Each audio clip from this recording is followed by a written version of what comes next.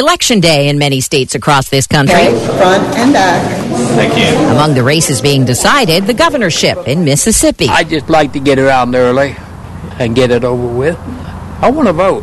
I believe in it. Political analysts will be looking for the intensity of Republican support for the president and the amount of Democratic strength in the suburbs. It's not just the U.S. Britain's prime minister is accused of a cover-up involving Russian meddling. Live to London and CBS's Vicky Barker. Boris Johnson accused of sitting on a report about alleged Russian infiltration into UK politics ahead of the 2016 Brexit referendum and beyond. This is nothing less than an attempt to suppress the truth from the public and from Parliament, and it is an affront to our democracy. Opposition lawmaker Emily Thornberry noting Johnson himself has been linked to wealthy Russians close to Vladimir Putin, but the clock's running out here. Once Parliament adjourns today, the report can't be released until lawmakers reconvene after next month's election. Deborah? A new study from the FDA counts the number of kids who are vaping. 1 in 4 high schoolers and 10% of middle schoolers report currently using e-cigarettes. The study from the Food and Drug Administration says that equals 4.1 million high school students and 1.2 million middle school students. In the last 30 days, Juul was reported as the most frequently used brand, with most using the flavored kind. Matt Piper, CBS News. Police in Coral Springs, Florida say a 9/11 dispatch supervisor couldn't tear herself away from Netflix. Mother's not what you think. She's taken care of me my whole life. Records show Julie Vidal was so engrossed in the movie I Am Mother, she waited 34 minutes to dispatch someone to help a woman whose car windshield had been shot out. The victim tells the Sun Sentinel she finally drove herself to the police station. Vidal is expected to get a 2-day suspension. S&P futures are up 7. This is CBS News. Behind every moment shared with the ones you love is a plan that helped make it happen. Learn more or find an advisor at MassMutual.com. Liberty Mutual Insurance Company presents and Doug. Limu, when we're not telling people that Liberty Mutual customizes your car insurance so you only pay for what you need, I've actually been moonlighting as a DJ. What? Check it! Here's the good part! Liberty, liberty, liberty, liberty. Only pay for what you need at LibertyMutual.com. Country Legends, presented by O'Reilly Auto Parts. Garth Brooks made history as the first ever performer to hold a concert inside Notre Dame Stadium. When he looked out at the crowd, he was happy to see all different kinds of people enjoying his music. It's very sweet to look out there and not see a demographic. It's just people who love music, and that's the kind of people I love. Think O'Reilly Auto Parts for all your car care needs. Get guaranteed low prices and excellent customer service at O'Reilly Auto Parts. Better parts, better prices every day. CBS's Bud Mishkin continues his series on the fall of the Berlin Wall. The Berlin Wall came down not with a bang, but with a press release, read by an East German official who announced that travel restrictions would be lifted without delay. CBS News correspondent Alan Pizzi was in the room. I certainly didn't take him at his word at the time, but East Berliners did, and off they came. CBS News correspondent Dan Raviv started the day in London, quickly hopped a flight to Berlin, and headed straight to the wall. That's the night that I saw the end of communism. Bud Mishkin, CBS News. His score was the Pits, but guess who's still standing after last night's Dancing with the Stars on ABC? It's Show 'em Spicy. Judge Len Goodman said Mermaid had better feet, and Bruno Tonioli said Dory in Finding Nemo had a better sense of direction. Former White House spokesman Sean Spicer lived to dance another day after dressing up like a sailor for a jazz routine. No spoilers on who was eliminated, but Spicer's been a fan favorite. Deborah Rodriguez, CBS News. Ready to create your own income with your own home-based business where there's no such thing as getting laid off? If a billionaire entrepreneur spent 5 years and $20 million searching for the next big trend, wouldn't you want to know what he found? If you're serious about making money from home without having to leave home, then write this down. www.goherenext.com. You decide your income. Get the facts now. GoHereNext.com. Brought to you by Attorney Tax. If you're in trouble with the IRS and owe at least $10,000 in back taxes, listen to this important public announcement. The IRS is now offering a special program called the Fresh Start Initiative, which can offer significantly reduced settlements that can reduce your liability by thousands of dollars. If you're approved and qualified, the IRS will stop the collections against you. Get the help you need by calling the Consumer Hotline, 800-333-9896. 800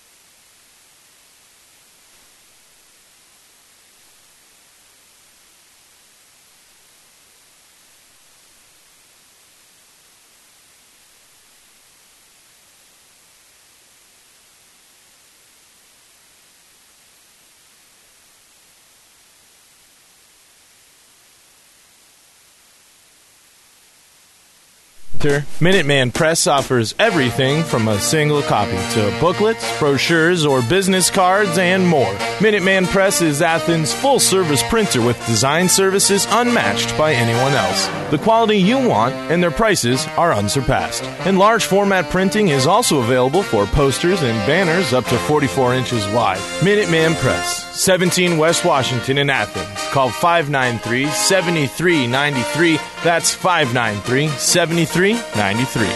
Did you know that 12 to 50,000 people die each year from flu-related illnesses? Some people recover from the flu within a week or two. But children, seniors, and those with serious medical conditions are at a higher risk for complications. I'm Lynn Fruth. Stop in your Fruth Pharmacy today and ask about your flu shot. The flu and other immunizations help protect you, your loved ones, and the community. Fruth, your hometown family pharmacy. Meals on Wheels gives me food since I'm not able to cook for myself and my husband. Since being on the program, I have lower blood pressure and a lower sugar count. We appreciate the program so very much. Hocking Athens Perry Community Action cares for Athens County seniors. This November, vote for Issue 21 to keep Meals on Wheels in motion. Paid for by the Feed Your Neighbors Levy Committee. If you are between the ages of 5 and 8 years of age and always dreamed of what it would be like to play hockey, you must try the Blue Jackets Learn to Play program this November 7th. For only $115, your kid will be provided free brand new gear from head to toe, as well as 5 weeks of training. The Blue Jackets are coming to Athens. This is an opportunity for your kids to try something new and learn the great sport of youth hockey. The time is now for you and your kids to experience the Blue Jackets coming to town in order to learn a new sport and the gear that comes with it. Register now at bluejackets.com/learn to play.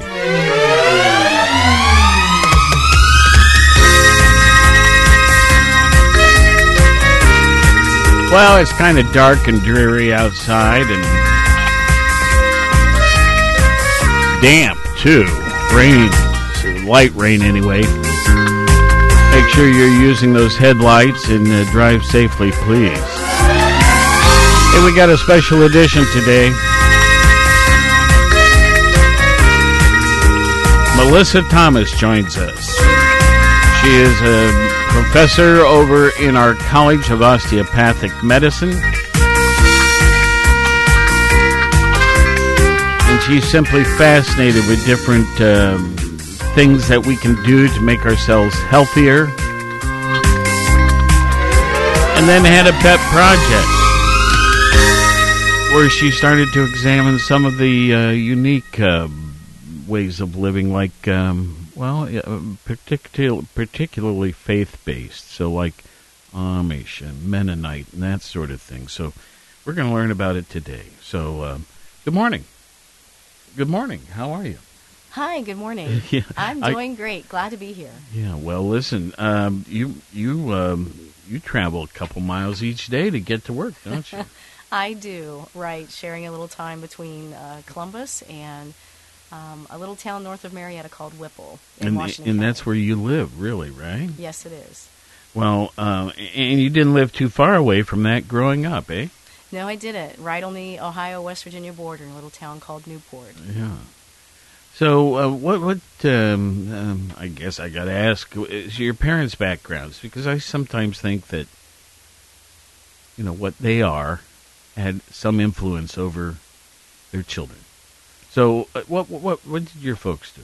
Yeah, thanks for asking. I have a pretty tight-knit family. My father actually retired from what had formerly been Union Carbide. He was a pipe fitter, and my mother worked, she was a stay-at-home mom, and then worked in the local kitchen cafeteria before moving on into a bank, and then in a doctor's office, and then I stole her away, actually, and she's been working with me on our Amish and Mennonite breast cancer project for the last 21 years, serving as our key breast educator. Well, now, you just opened up a topic that I hadn't quite come across yet, and that is that you are focusing on breast cancer amongst the Amish and Mennonites. So we'll get back to that, because that's it's a unique approach, you know? Sure. But now my wife had breast cancer and now a reoccurrence, right? Yes. So sorry to hear that. 2002, and then in 2017 it had finally been found to be metastasized, right? Yeah. And now it's in bones and things like that. But it's the very same cancer as 2002 was. Really and sorry to hear that. We've done everything up at the James, so it's you know, you work your hardest to do the best thing you can, and still it doesn't always work out perfectly, does it? No, it does not. Well, so let's talk about how you went about deciding what you wanted to be when you grew up. You know. So what were some of the activities you were involved? Well, do you have siblings? I do. I have an older brother and a younger sister. So one each. And were they equally interested in topics such as yours? No, I often joke that if I hadn't looked exactly like my mother, I might have been one of the adopted ones in the family. I loved academia. I loved research. I loved my sport was science fair, and I was the science fair student all throughout my junior high and high school years. So I loved studying, and in fact wanted to be a meteorologist. So this is a bit of a sideline. Well, we can work this out. You know, the weather is still an important part of our lives by all means. Even though we have all these apps and everything, still understanding it is a big deal. And I had some meteorology too. So, golly, when I look at your resume, you've had so many different associations, and with both as a student as well as participating in various studies and in so many different locations too. Clearly, you loved being a student. That I did, and still do. I still consider myself always willing to learn and grow from those experiences that we have in life. Now, I noticed here you wrote down that your initial schooling was at Ohio State. Yes, it was. I was the first in my family to head away to college. I got to tease you, okay? The Ohio State, right? I love when it's missing. And it's missing from your report. But then on to Central Michigan and Walden and so on and so forth. So why did you pick Ohio State? Yeah, you know, growing up in such a small town, I guess for me, I wanted an opportunity to know what resources that were available. And we were in an area with limited access to so much, right, especially with respect to health. And I only applied to one college. I wanted to go to Ohio State. And I think part of that was, again, having those opportunities in an urban environment with all the resources at a very large institution available. And that was really probably one of the best experiences I had of getting out, again, being the first in my family to leave and experience the world. And it sounds silly to say that, just being 2.5 hours away in Columbus, but for me it was such an amazing experience to interact with other students and other cultures. Well, I grew up on that campus, basically being from Worthington, and you know, it is a great place. Yes. And there are so many excellent opportunities there. Yes, there are. Now, but now you've done it. And then, as I said, Central Michigan and Walden, and involved with various national centers for different ailments and education of patients and docs alike. How come you never pursued the actual medical degree? It's a great question. For me, I think since I was a little girl that I wanted to do something related to providing access to care. I was that silent freedom fighter, and that was based really from my grandmother dying when I was only a little over 14 years old of a cancer that could have been prevented had she had access to life-saving education and access and resources. Mm-hmm. And as a little girl watching, your hero die a horrible death, I didn't really know at that age what I wanted to do, but I wanted to make sure that her death was not in vain, and really having an opportunity to pursue public health, which for me was exciting because it really centered on prevention and early detection of disease. Well, you think of doctors, and, they become very specialized in very specific areas. Yes. And, health education, it's trying to help people so that they may not have to go see that specialist someday.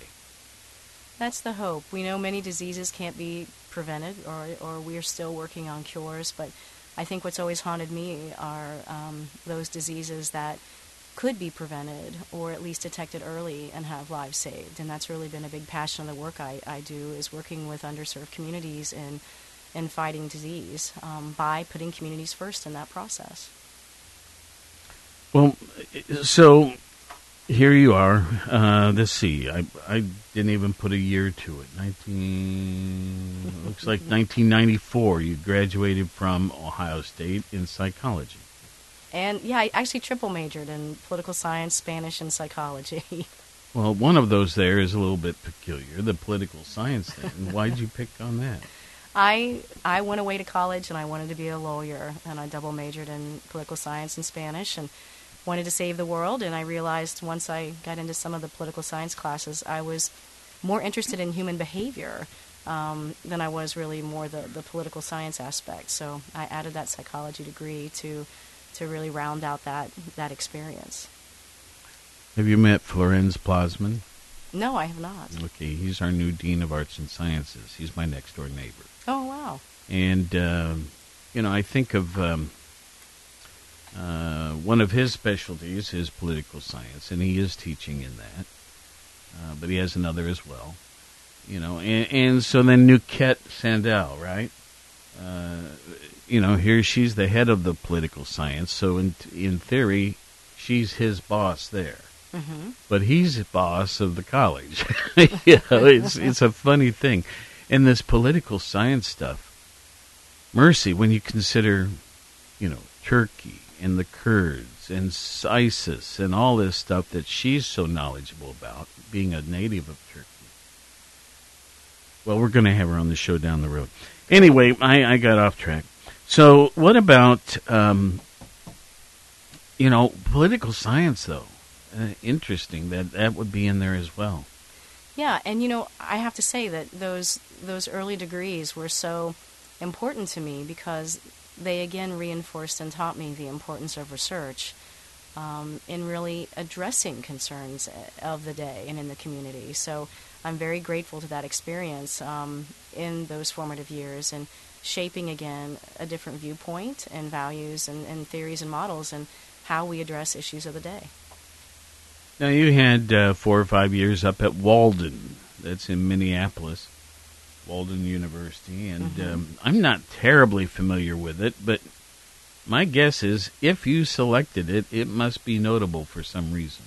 Absolutely. And at the time when I wanted to go back to school and pursue my PhD, once I had discovered public health, the challenge at the time was finding a program that still allowed one to work and go to school. And At the time, there were a few online programs, and Walden University had two interesting aspects. One, they did offer an online hybrid program, so we were required to attend certain residencies throughout the country. Mm-hmm. I spent 2 summers at Indiana University in Bloomington. But Walden was formed based on this whole notion of the importance of social change.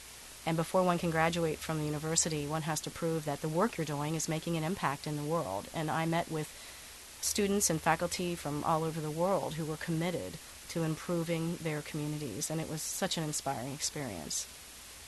So, Newport, Ohio, right? Yes. Growing up in Newport, you didn't have all the opportunities we have in Athens, but sure, right.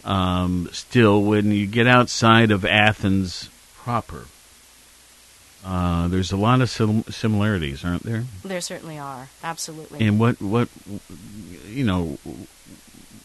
roll out a list of what we're talking about here. Well, we live in a part of the state that just is absolutely beautiful. Our natural resources are just so breathtaking. We know that with influx of tourism, especially from just a few weeks ago. Mm-hmm. But I think it's a lifestyle, and it's a community that cares about one another. It's much more community focused, and I think so often we look at the deficits in communities. But I think growing up in Appalachia and seeing the beautiful landscape that we have, and the resources of not just with our natural environment, but also with the individuals who make up those communities. Socio, yeah. Yeah, it's a beautiful place to live. But it's grateful to have those experiences at Athens and other larger cities that can provide those rich experiences for students and community members alike. But what I'm getting at, and let's see, where was I yesterday? Oh, Rich Vedder spoke yesterday at Rotary at noon, and he was talking about how the economies, how Athens is unique in Athens, but the county and Vinton County and many of our surrounding counties are kind of sad. Yeah. And impoverished. Yes. And so on and so forth. And I've lived here 46 years. I love it. I'm so bullish about Athens. But I know this stuff is true.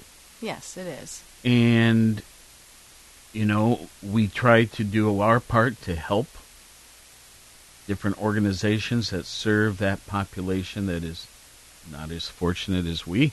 Mm-hmm. But, I think people don't stay here just because they're stuck.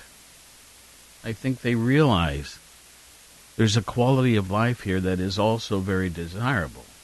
Anyway, I'm talking. You should be talking. You're our guest. What's your take on poverty and those kind of issues and how they affect people's health and well-being?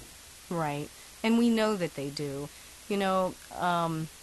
Over the course of the last couple decades, we've realized that, and looking at the importance of what we call the social determinants of health, and those are factors that exist in our daily lives that do impact our health. And you mentioned poverty.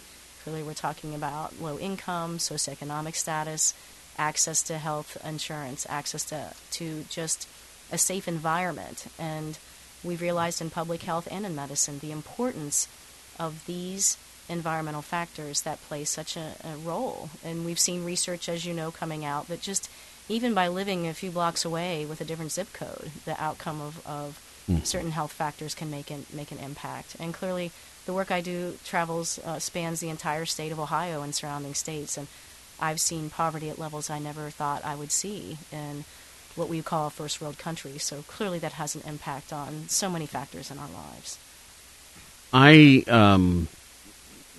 We used to pay health insurance on our employees here. Mm-hmm. And then along came the Affordable Health Care Act. Obamacare. We were a small company, so we would pay half the bill. But it got to be that even the employees' half was more than if they bought the entire thing through Obamacare. You know what I mean? Yeah. What do you think of Canada and these nations that provide 100% health care, period? Yeah, well, we certainly know with research that we are the number one country that spends more on health care than any other industrialized nation, yet our health outcomes are still some of the poorest that we notice on the world. And it is a continuing challenge, and clearly, as we know, one of the number one issues as we go into this election is looking at health care. So we certainly recognize that as a factor. And we know clearly in the communities where I'm serving, well, what is limited goofed up? Yeah, limited access to a lot of those resources. You know, something's goofed up. If we're spending more but providing less, do you have an explanation or a hunch, any guess about that? Yeah, there's been a lot of, clearly a lot of opinion on this matter, but one of the things that we look at in terms of healthcare is that we focus so much on treating the disease. And clearly we've seen a shift in medicine. Very happy and honored to work in the College of Osteopathic Medicine at Ohio University because we've seen that shift where more and more emphasis, if we place on prevention and early detection, we can see that upstream effect and having a bigger outcome in seeing quality of life, improve quality of life, improve health outcomes. And so there's just very limited dollars that are spent on that public health and prevention side versus what we pay on treatment. And more of that shift we hope continues to happen where the focus is on early stages, so instead of treating diseases, we can focus more on preventing them. Your role at our College of Medicine, the Heritage College, what is it? What do you do there? I am actually a bit of a new position. Okay. I was hired in... and I'm sorry, I'll interrupt my own question. Yes. You've only been here a reasonably short period of time. Yes, this is actually a second career for me, if you will. I actually spent 20 years in healthcare, working in a number of positions at Ohio Health in the corporate. Primarily in Columbus? Mm-hmm. Yes. Yep. I actually served 10 years as the founding director of the Office of Health Equity at the Ohio Health Research and Innovation Institute. Mm-hmm. And I very blessed for the opportunities I had at Ohio Health, but I felt, called away from truly what I felt called to do, and that was serving communities and addressing these healthcare issues in communities in need. And when a faculty position opened up in the Department of Family Medicine, I was so excited because it was providing an opportunity to continue to do research in my focus area, which is really addressing health disparities in the rural Appalachia region, United States. So there were 3 of us hired at the same time. I have a background in public health. Another faculty member has a background in health communication, and another in kinesiology or exercise physiology. So they hired, a diverse group of faculty to interact with the clinical faculty and really try and provide that best experience for our medical students in conducting research and learning more about the whole spectrum with respect to how So this healthcare. is, what, a year underway now? Just 2. I'm starting 2 my now. 3rd. So still Okay. feel quite new to the university and figuring out the academia. Well, what's your goal or what's your what do you hope to accomplish? Yeah. Well, my big passion I've seen through the years is knowing the value of empowering communities with the tools they need to take charge of their health. And I've worked with a number of diverse population groups, but I think that it's an exciting time to be at Ohio University. President Nellis actually was on board at the same time I was, and he has expressed that need and importance of the value of the campus community connection, the value of community engaged research. And for me, I feel like that's probably one of the greatest opportunities that I have at this campus and in the medical school is to be able to showcase and empower communities with the tools, again, and education so that they can make healthy lifestyle decisions to improve their health. Now, somewhere along the way, you also became interested in two particular religious groups, right? That's correct. Amish and Mennonite. Yes. I live on Grant Park Boulevard, so often in the morning when I go down and turn onto East State Street to come toward town, the GO bus is there. Yep. And there might be a dozen Amish people waiting to use that bus. And of course, we know that they have a very traditional attire, so they're very recognizable. Yes. When did you first become, keyed into these groups? Yeah, I actually was working on a grant with the National Cancer Institute, my first job at Ohio Health at Riverside Hospital. And Riverside was partnering with West Virginia University on a large, again, National Cancer Institute grant that was really looking at addressing the cancer disparities we saw in the Appalachia region in the United States. So I was so excited to have this job to go back into, where I lived in my communities. And one of the big focus areas that we saw in disparities centered on breast cancer.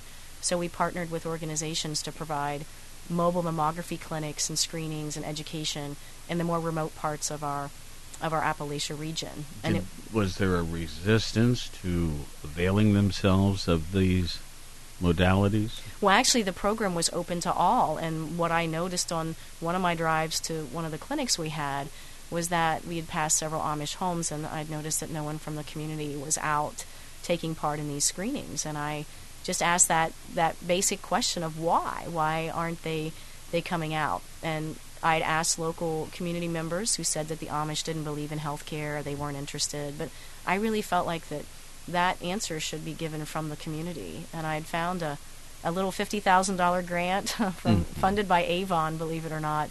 And you mean like the cosmetics? The cosmetics. Okay. Nice. Yeah, and they were so all the little pins and coffee mugs and assortment of items from Avon went into funding certain grants. And a local nurse actually in the area had invited me in. She knew the community. And I'd met with 12 Amish women and dozens of children that were cleaning a home for church service and asked them if they wanted to know more about breast cancer. And they did. And that really has spanned a There wasn't any reluctance? No. They were eager to learn.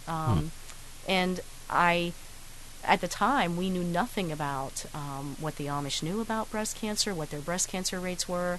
And so I had conducted one of the first studies that estimated breast cancer rates, and that's where we really had grown concerned, is that the research had really showcased the disparities we saw in breast cancer deaths among Amish and non-Amish women in these rural counties. If I ask a stupid question, just say so. Never a stupid question. Okay, so, you think of Amish, and you think of their cooking means and the systems that they resist using in their homes and in their lives. And, it's possible that the way they live is healthier. That the foods that they choose to eat are more pure.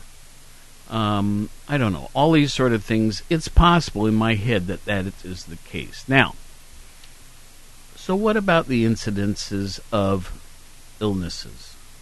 Mm-hmm. Are they less likely to deal with a cancer, or are they more likely, or is it just about the same as one who is involved in everything? Right.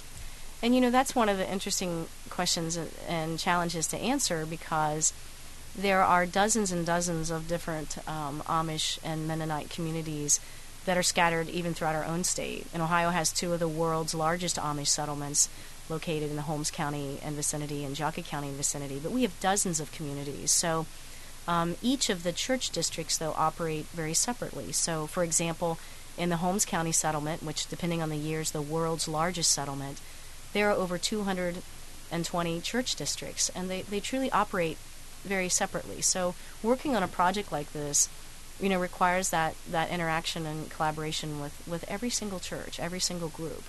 And it's true that there are some communities that have more resources. There are some communities that are more open to accepting different ways of, engaging in the community and technology. But through our work, we've realized that really our focus has been developing community-led programs where we actually train Amish and Mennonite women who serve as those collaborative partners and work very closely with the bishops and leaders in communities. So I think for us the most important thing that I feel about the work I do is that we're not trying to provide as much access to health care as I feel I am in making sure that people have the knowledge to make informed decisions about what they want to do with their health. And that's really what to me is that critical missing piece so often, is that not only is there an issue with access, but an issue with understanding disease and understanding what options that you have in taking care of your health. I don't know if this is even a good question, but the process that my wife and her is going through now is every 28 days we go, to the James Cancer Center at Ohio State. The Ohio State. Okay. Do the Amish people or the Mennonites avail themselves of that kind of care?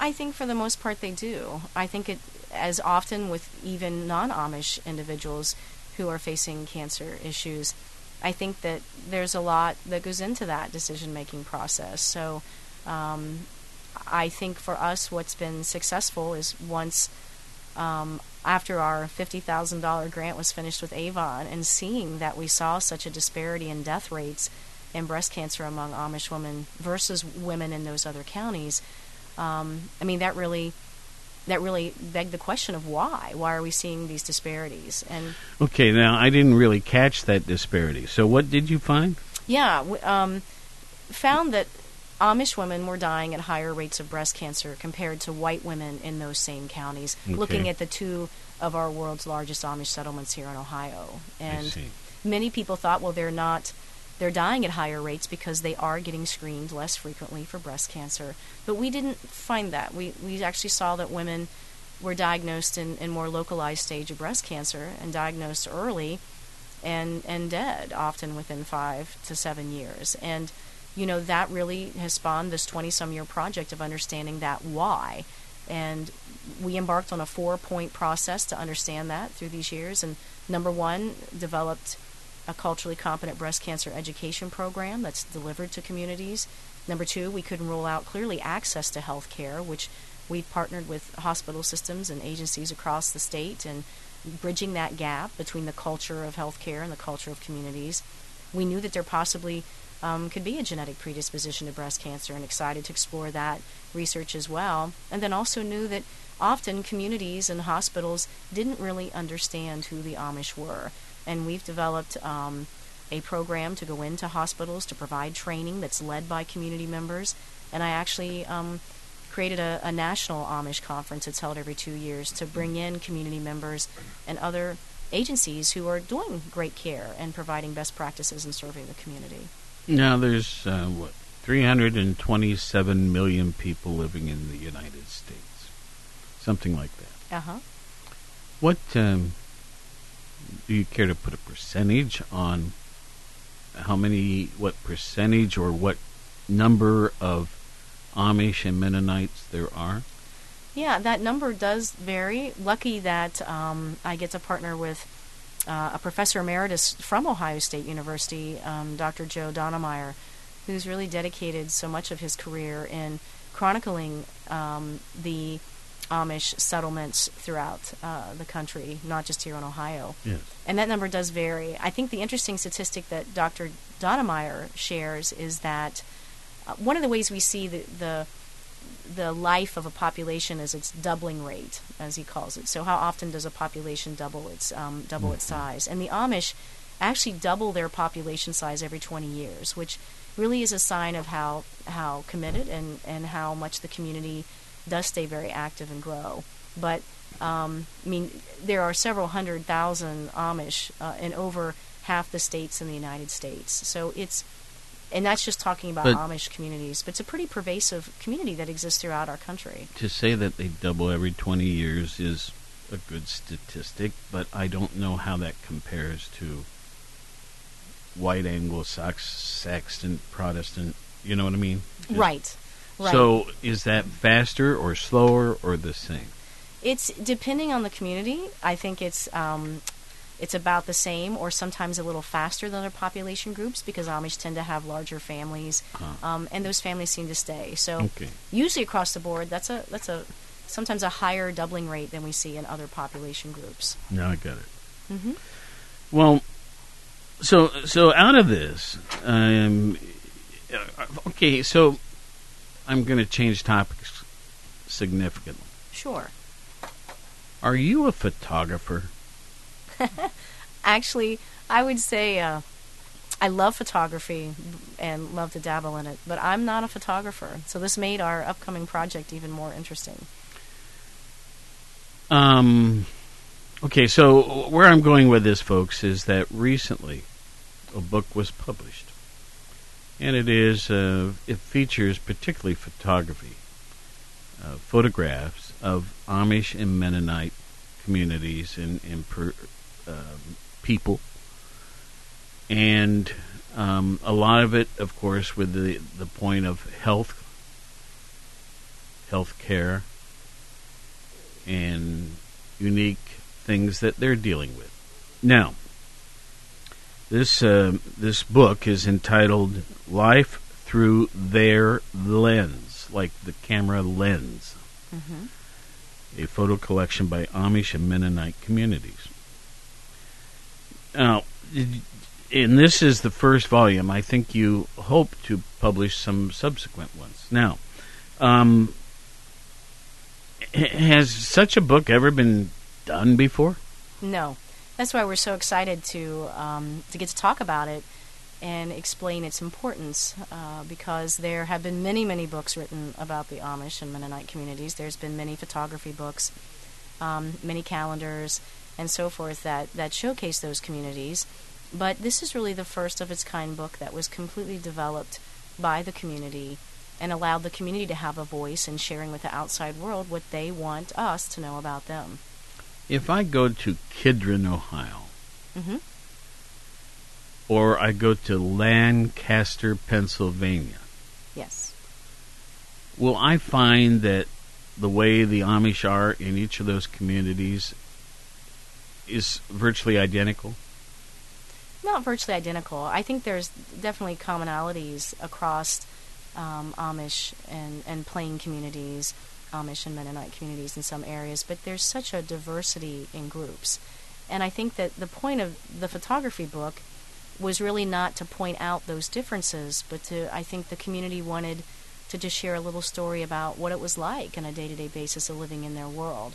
And really the goal was to focus more on those similarities and common bonds we have, not just as Amish or non-Amish, but just as human beings. Mm-hmm. And I think that's really what relates to folks with this book. So I not that it matters, but how many of these photographs would you say you were responsible for that were published? Yeah. Well, the way the project started, it was really an idea of mine that stemmed over a few years, but what I noticed early on, after I was conducting research and outreach with the Amish communities and would speak, most of the questions I was asked had nothing to do with my research. People more interested in understanding how I, as an outsider, got into the community. Mm-hmm. So we developed a fascinating... Because they are pretty cautious about sharing with someone not of their faith. Right. I think that clearly they are a little more closed group. So we developed an outreach model that described those key elements in successfully working with Amish and Plain communities that we felt could transfer to other cultures as well. And so I was really getting ready to start writing that book about that project. And then what we noticed is there was a big shift in 2011 where we saw this outpouring of what we call those docudrama TV reality shows, and very reputable channels like the Discovery Channel, other key channels were now producing these docudramas about Amish families and Amish communities, Right. that really painted a picture that really wasn't true about the communities. We also saw that in the advent of increased tourism and curiosity, I noted what I called a Disney World effect in some of these more popular tourist areas, where Amish families would tell us that people would drive in their cars, get out, walk into their yards and take photos of them without their consent and interrupt their family life. And I think from all of that... It's kind of rude. Yeah. And all of that, we were worried as a team and myself that these books and movies and shows were really increasing prejudice and discrimination against the community. And the idea was that what if we could take a camera, which has been used as a weapon in many cases, if you will, against the community, and use it as a window into their world? What if we could find a photographer who was talented enough, who was willing to give away all her rights to the photos, be paid, but give all her rights away to a local nonprofit organization I founded to work with the communities, so the communities could own every photo and have full control over what they wanted to say to the outside world about their culture and community. And all that happened. Yes, and it was a little over a 4-year journey.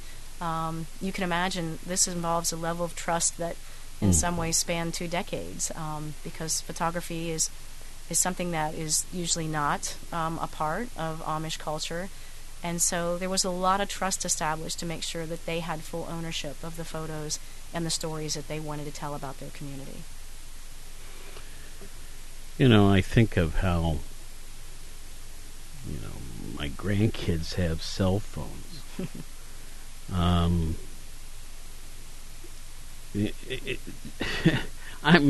going to ask such a dumb question. Do the Amish have communications equipment? It depends on the church district, Okay. and usually as churches come together, they'll make that decision as an entire group. And clearly, I don't profess to be an expert about Amish culture. These are great questions that our Amish and Mennonite community members and friends have answered in other conferences that we've held. But, it depends on the group. There are some communities that have cell phones. There are some who have absolutely none. There are some who have a phone down in a more traditional phone booth that's used by the community, that some may have to walk sometimes miles to get to that phone. So there's just a tremendous amount of diversity in the community. But as a whole, this has really been a first-time project that really gave that chance for Amish community members to look at photography in a different way, where they could actually tell a story about their lives and be able to document that to the outside world. Now, you're holding a public presentation in a week or two, right? Yes, on November 13th at 6:30 at Baker Hall at Ohio University. Very excited about the lecture. And I assume that being there in person, we may be able to see on the screen some photos, right? Yes, actually the photo book will be available there as well, and we have a number of photos from the book that we've enlarged. And I think the key to this lecture is that we're bringing together everybody who was part of the project. So we actually have bishops and leaders from the community who participated in the project. We have the photographer coming in, and the editor, and myself. And really the point of the lecture is to focus on how to conduct community engaged research. How do we work with communities and empower them to have a voice in the work that we're doing, whether it's health or any other project. So President Nellis is excited to be there to really showcase this example of a community-led project where the communities had a voice and a say in how this project worked. The overall feeling now that it's occurred, the project is underway, and you've published a book. Mm-hmm. Are they receptive, the Amish and the Mennonite communities? Yes, in fact... they're proud of it. Yes, and I don't know that pride is a word that they usually share in the work that they've done, but I know that the community members who were involved have been very pleased with the outcome. And it's exciting, too, because we actually launched a Kickstarter campaign. It's an Amazon-run group called Kickstarter, and that actually was a way to provide funding for that basis for that book. And the Amish many times, don't have internet access, but we were really surprised at the number of Amish and Mennonite community members who actually donated as part of that fundraising campaign to provide the necessary funds to actually start the book and begin that process. Well, I know it's a week away, but if you can leave a little bit of information about the date and time of that meeting again at Baker Hall, we'll be happy to publicize it. Sure. So, what's next?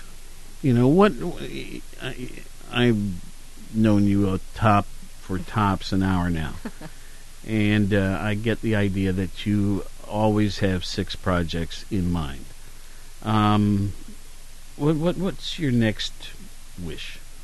With respect to the photo book, what I'm so excited is that we're actually launching a study that's looking at this photo book and testing the effectiveness of a type of program like this that could increase intercultural communication among med students and other health professionals that we're teaching at Ohio University. And so I received funding internally and externally to take a look at that, and we're finding better ways in which we can connect health profession students with cultures, and using this book as a tool to help be able to do that. So, I think that's exciting. A number of projects with here in the Appalachia region that all really center on health disparities. But my big passion really has been in going back to that little girl who lost her grandmother all those years ago. That really passion stems from doing everything that we can do to, again, empower communities with those tools. And I'm excited that the photo book, which was something led by the community, could be a tool to help train and teach our students and medical students how to be better health professions and healthcare providers. I think that's a key element in moving forward with the work that I'm doing. Folks, if you tuned in late, our guest today is Melissa Thomas. She is a professor in our Heritage College of Osteopathic Medicine. And she's not a medical doctor. She is really engaged in public health issues, public health ways of educating the public to have a healthier life. Is that okay? That's a great introduction. I think so. I'll have to go back to that. Yeah, I like to say I'm not a medical doctor. I'm a doctor in public health. And it's been wonderful to see the nexus of healthcare and public health through the years, and excited to see Ohio University's excitement in really providing that interdisciplinary look at how we are treating patients and treating communities with health issues. So I think the bigger picture is that this project has been a way to help really educate other faculty members and community members and agencies about the importance of collaboration and how community-engaged and community-led research is truly the answer with which we can, address those concerns in the best way possible. I like to say that we focus so much on what's going on in a community and how to fix it, and we often don't take that time to focus on the why. And the only way we can answer why is through that community engagement process. So I think I'm excited to be here to really share the importance of asking that why and making sure the communities are at the table in all that decision-making process. How about yourself? Do you have a family? I do not. I live vicariously through my my brothers and sisters' kids, and I think I've been more married to my work than anything with the passion I have. And what is call it a hobby or an interest that very few would know about you? Oh, that's a great question. Do you like to knit?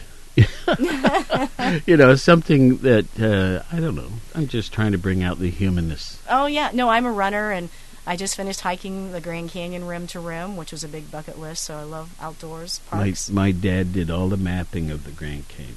Wow. Well, I'm sure back in the 20s and 30s. I bet our paths would cross somewhere across that canyon on that hike. I'll bet so. And I've done some in there, too. It's beautiful. When I was more fit, certainly. Well, listen, I'm really glad you came in. Tell Roxanne thanks for thinking of you. I'm very grateful as well. And, as things progress, as you take on new projects or find something that's interesting about the one you've been working on all along but hadn't quite realized before, feel free to rejoin us, I'd love that. And again, I thank you for the opportunity to share this work and encourage those, whether you're fascinated with the Amish or just want to learn more about, making that community connection. I think it will be a very interesting lecture because the Amish members on the panel are willing to answer any question the audience has. So they encourage those questions. So it's a really key part of that lecture next week. If you're just curious or want to know more about communities that are right around here, that are your neighbors, please stop by because you'll get a chance to directly talk to the community members about their life and culture. This is really stupid. Do you have a favorite TV program? I don't get to watch TV all that often. That's true. I can't say that I'm. My wife has gotten me stuck on the dumbest show in the world. What's that? 90 Day Romance. Or 90 Day, what is it, Scott? 90 Day Fiancé. Oh, 90 Day Fiancé. I've heard of the show. No. Oh, mercy. and now they just finished one. They started 2 days later. They started a whole new series. I swear.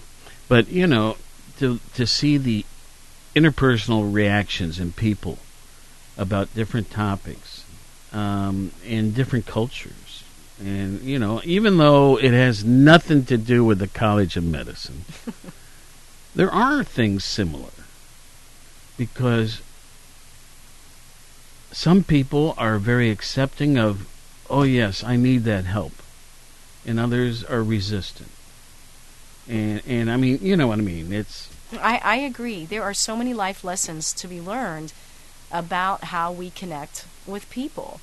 And I think what's been exciting to see in the new curriculum that Ohio University's College of Osteopathic Medicine has developed is that there's a big emphasis and focus on that, of understanding the human, the individual behind the disease or the health issues that are facing them. And a lot of commitment's been made to making sure that our medical students are trained to work in the most effective way possible in communicating with individuals, regardless of culture, regardless of background.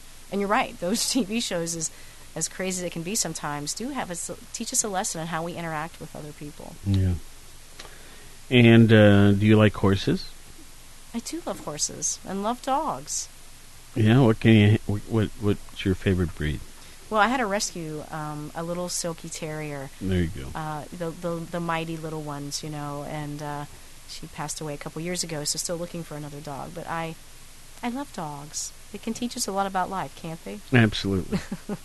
Well, listen, I'm sorry to be so silly at the end here. No hey, worries. Scott, can you help me over here? I don't know if I'm ready to do what I'm supposed to do.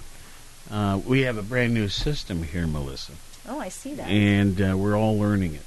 So if I just stay the way I am at 59.50, it's going to play the thing and then go into CBS, right? Yes. Yep. But what if I wanted to fill something in the meantime? Just click right there.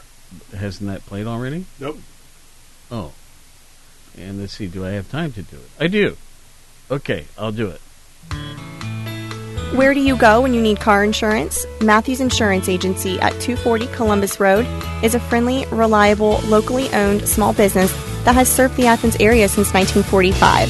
We hope when you need insurance, you will call us at 740-593-5573 or Google Matthews Insurance and fill out an online quote request on our website. Matthews Insurance. We're here to help. All right, just about, 4 seconds, and it's raining out there.